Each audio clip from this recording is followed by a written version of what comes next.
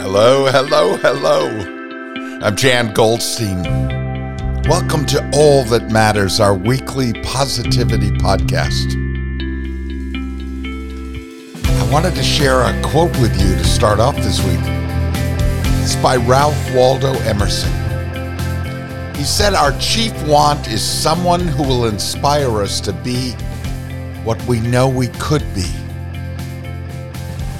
We most want to have someone inspire us to be what we know we could be. And it got me thinking for this week's podcast about what or who inspires us. I recently returned from a visit to the Berkshires where I'm working on a new book. And I found myself in a cemetery in Stockbridge, honoring the memory of a woman whose story I only recently discovered. Perhaps you've heard of her, but most have not. Let me share her story with you. Born into slavery in 1742, this young girl known as Mum Bet, or simply Bet, was given to the Ashley family of Sheffield, Massachusetts in her early teens. And during her period of enslavement to them, she married and had a child, Betsy.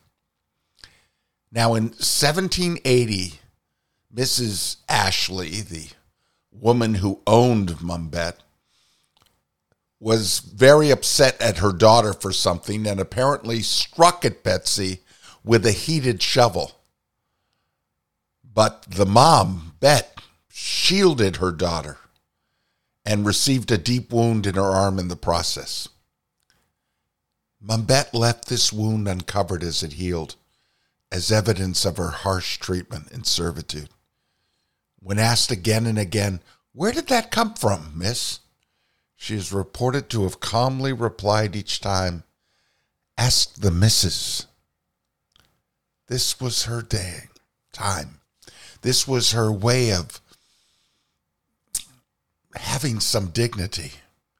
She wanted that wound seen, and she wanted someone else to answer for it. So perhaps it was this wound from this painful blow, from that hot oven shovel from Ashley's violently tempered wife, Hannah, that finally pushed Mum Bet over the edge. She had heard Colonel Ashley, who owned her, talking with his male friends, discussing a new state constitution with its proclamations of equality. And she heard these words from Article 1 of that new constitution.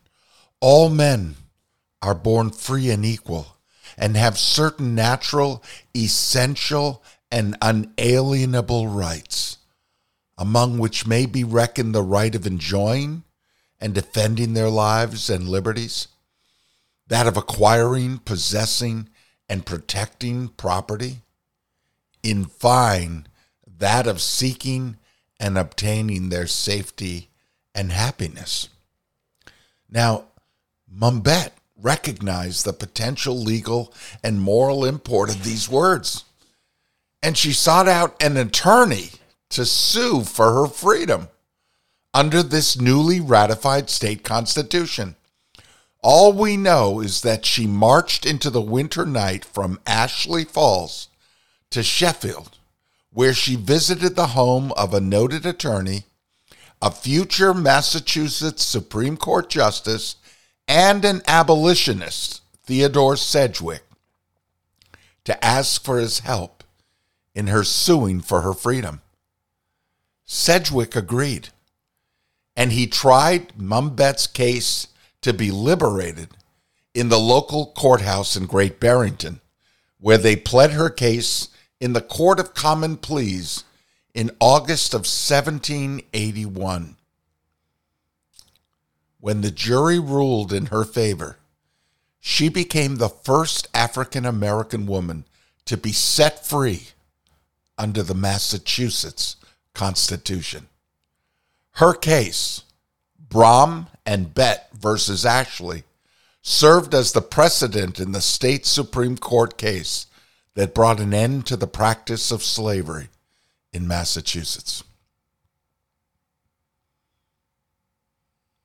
It is written in a journal that it was kept by the Sedgwick family, that when Mumbet inhaled her first breath of freedom right there on the courtroom steps, she immediately announced her new name, one of her choosing, not one given to her by a slave owner.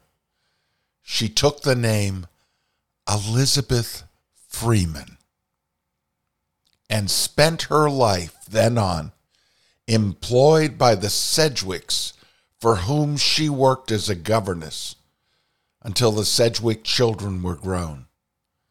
And then she and daughter Betsy bought and moved into their own house in Stockbridge, Massachusetts, where she was widely recognized and in demand for her skills as a healer, a midwife, and nurse. Elizabeth Freeman died in 1829 and is buried in the Stockbridge Cemetery alongside the Sedgwick family, who became her family. She knew the meaning of freedom, far more than most, and she is the reason I was so drawn to stand in that cemetery, to find her grave buried there in what is known as the Sedgwick Pie, because it's located in a circle, and the plots are located like in a pie shape around the patriarch and matriarch of that family. But she is given a very prominent place.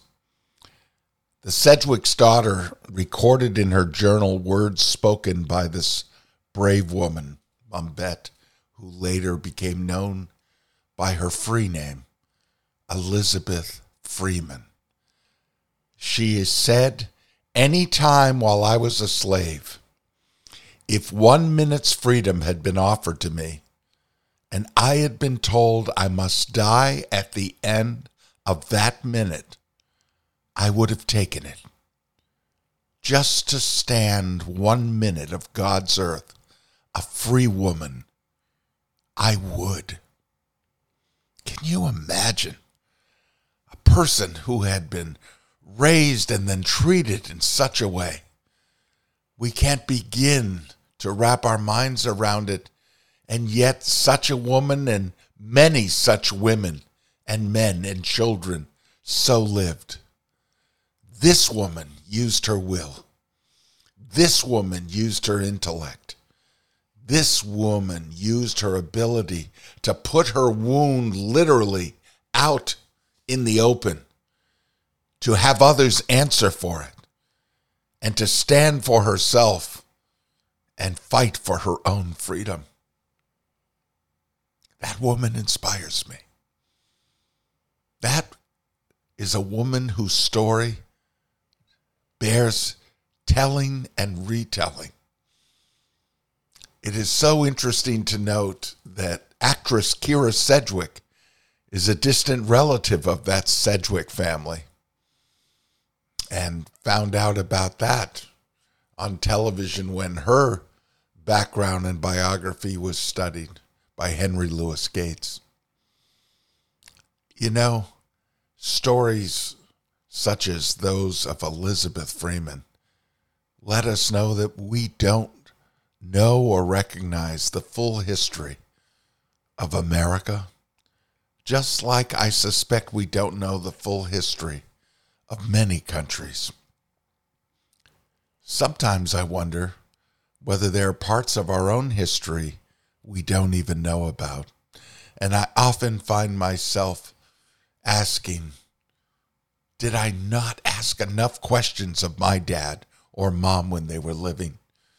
How could I find out more? So many of us become interested in our ancestry later rather than sooner in life. But it is an important question to ask about our own histories, the parts of it we don't know about. And hidden in there may be stories that inspire us. I note that James Baldwin wrote, "Love takes off masks that we fear we cannot live without and know we cannot live within. Think of that.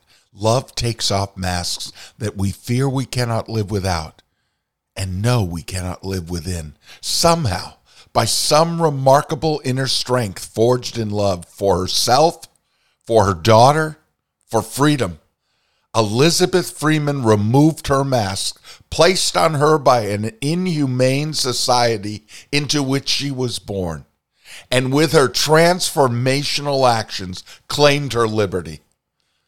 Elizabeth Freeman, an American hero, a heroine of humanity. I did not know her story. Now I do. So do you. Tell it. And ask yourself this week the simple question: who inspires you? What inspires you?